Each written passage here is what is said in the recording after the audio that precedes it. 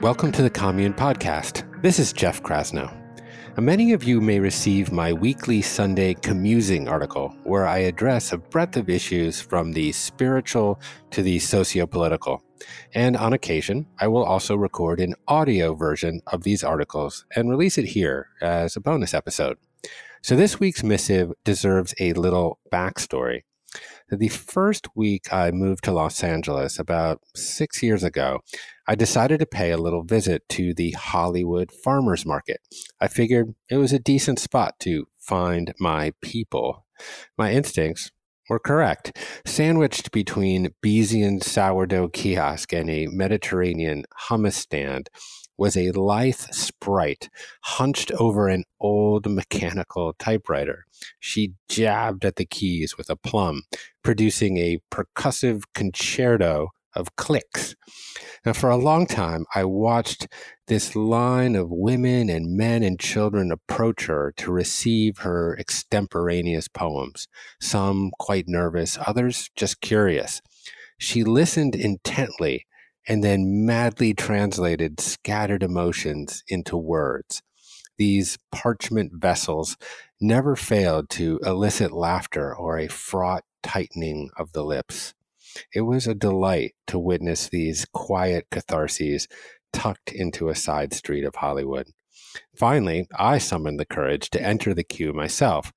She offered me a beautiful piece of writing then, and now, 6 years later, I am honored to host Jacqueline Suskin here on the podcast for this week's reading.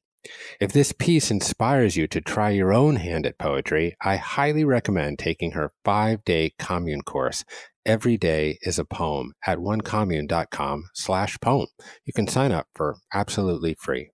If you're interested in receiving my weekly Sunday screed, sign up at onecommune.com and follow my regular exhortations on Instagram at Jeff Krasno. So without further delay, here's this week's commusing by Jacqueline Suskin, titled The Poetics of Healing.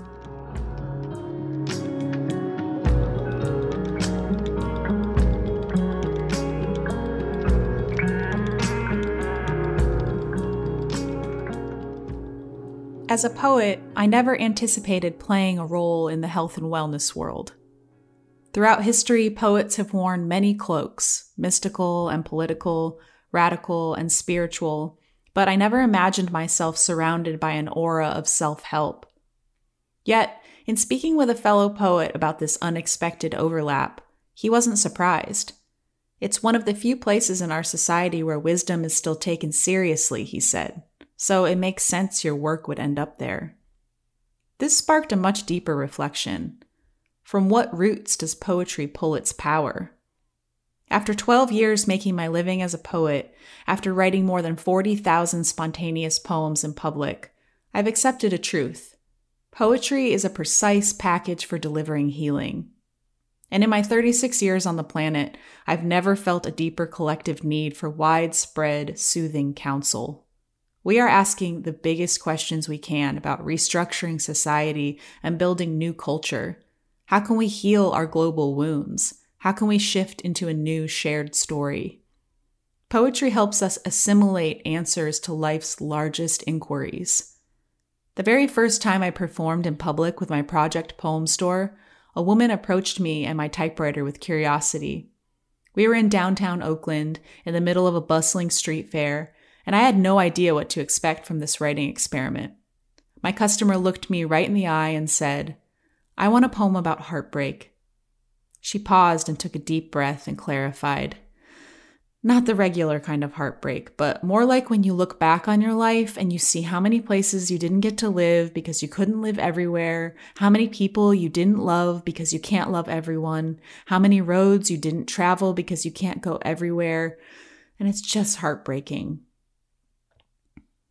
My mouth fell open a bit, struck by her openness. I instantly started writing, filled with inspiration. It's not that I saw something hidden in her eyes or felt a unique connection to her spirit.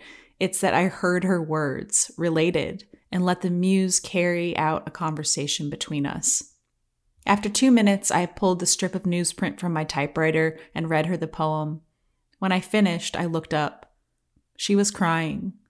"Thank you," she said. That is exactly what I meant. Her awestruck tears told me something more than fanciful word choice was at play here. Clearly, this exchange expanded beyond the land of language. I was able to condense this stranger's immense thoughts and feelings into a concentrated and potent verse.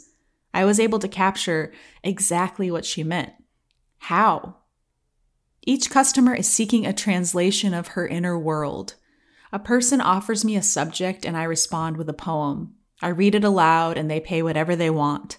It's a beautiful and mysterious communion. But more than anything, it's healing. Reading each ink-fresh poem triggers an eruption of self-knowledge, a shared acknowledgement of human experience, a likeness and connection blooming between me and the person requesting the poem.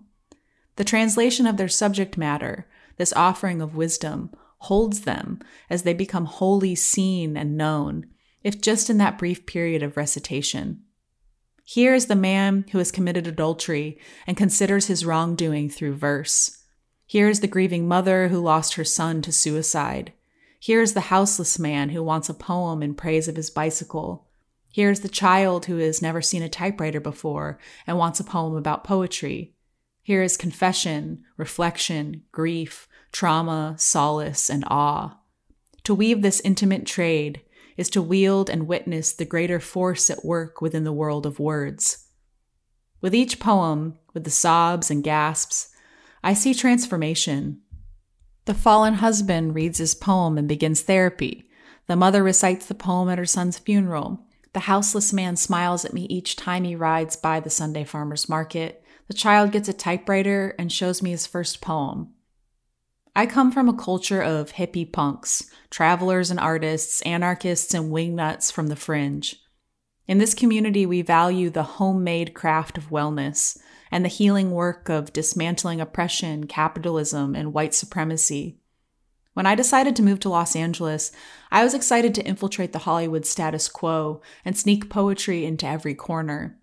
I saw this as an act of mutual aid, a way to create change from the inside of the belly of the beast. What would happen if I scrambled the wavelengths of the screen obsessed with poetic offerings? Could I translate their depths and reveal the need for great change through beautiful verse? I wanted to see if I could build a career as a poet by following my own rules. I brought my typewriter to fancy parties and celebrity fundraisers. I was an undercover, tattooed ruffian writing for Oprah Winfrey, Drew Barrymore, and the Kardashians. I remember sitting in a courtyard, surrounded by heaps of roses and ornate hors d'oeuvres, wondering what I was doing in such an over-the-top atmosphere. I wasn't as much uncomfortable as disapproving. Then, folks started lining up for poems. First, I wrote for a widow who longed to celebrate the life of her recently passed husband. She left my table in tears, saying how grateful she was to finally cry. Then I wrote for a skeptical man in a suit who ended up getting a poem about his mother, who he'd just placed in a retirement home. He let out a sigh of relief and thanked me. One after the next, the partiers opened up, showed me their wounds, their softness, their humanity. Many expressed how good it felt to have someone hold space for them in such an honest way. I've always believed in the need for healers and guides, and I greatly value the art of creating a safe container for others while they dig through the dark. So many poets and spiritual teachers have ushered me along on my path. When I'm hurting, I turn to the worn pages of my favorite books. I read Mary Oliver when I feel disconnected from the voice of the planet. I read Alice Walker when I forget the power of making meaning where I previously found none. Without the work of all the artists who move me, I would not be able to place myself in these unlikely settings, fully available to hold space for people at their most raw and vulnerable.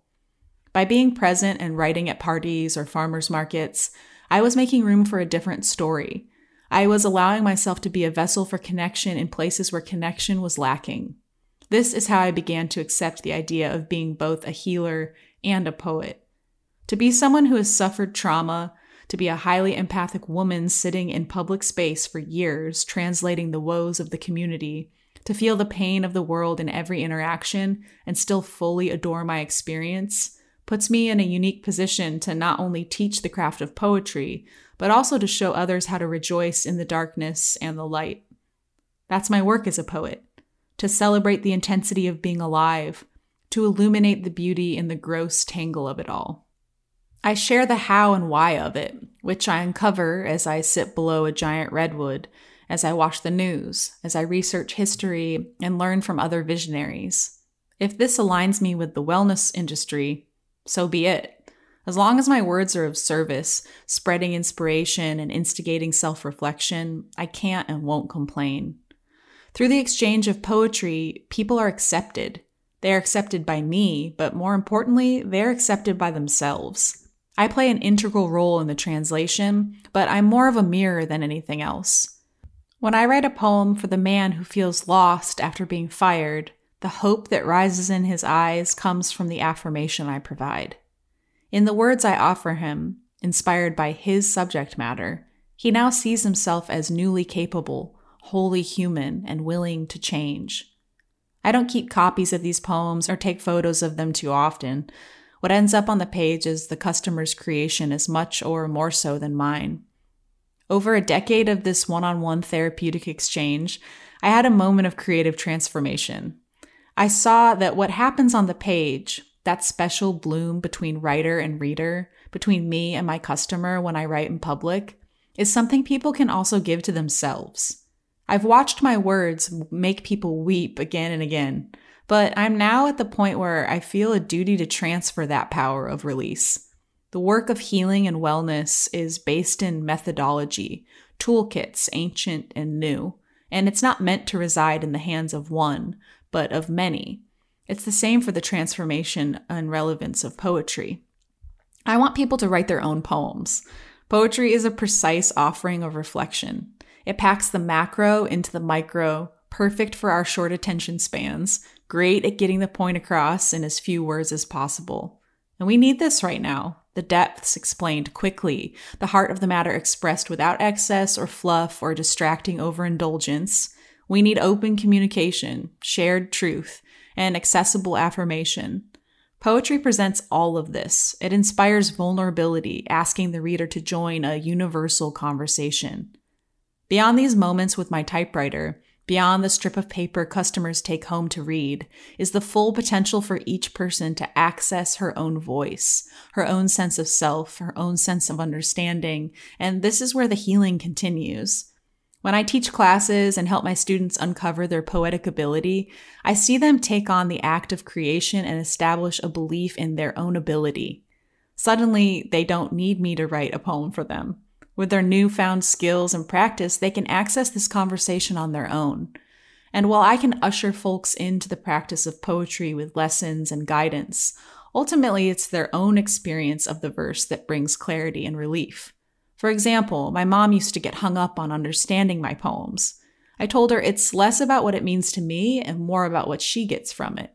I told her to ask herself these questions. Which lines speak to me? Which words elicit a memory? Which part of the poem inspires me to think or feel differently? As soon as she let go of her grasp on my voice and started leaning into her own, she began to feel her way through the words, giving herself permission to enjoy poetry and learn from it. That's why I think it's important for me to unfold poetry into a pathway everyone can walk. This is not about striving to be a great writer, but rather honing your ability to self-reflect. And in this community, that's what most people are showing up to do. It's up to each of you to create what you will from whatever bits and pieces of inspiration you can uncover in your life. I find a freedom in that, a choice and a home that honors the deepest potential of poetry.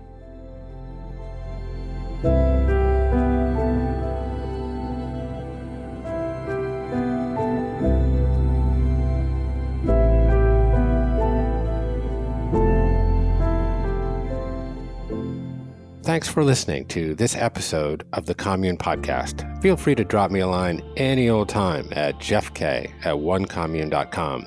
And if so inclined, leave us a review on Apple Podcasts. That's all from the Commune for this week. My name is Jeff Krasno, and I am here for you.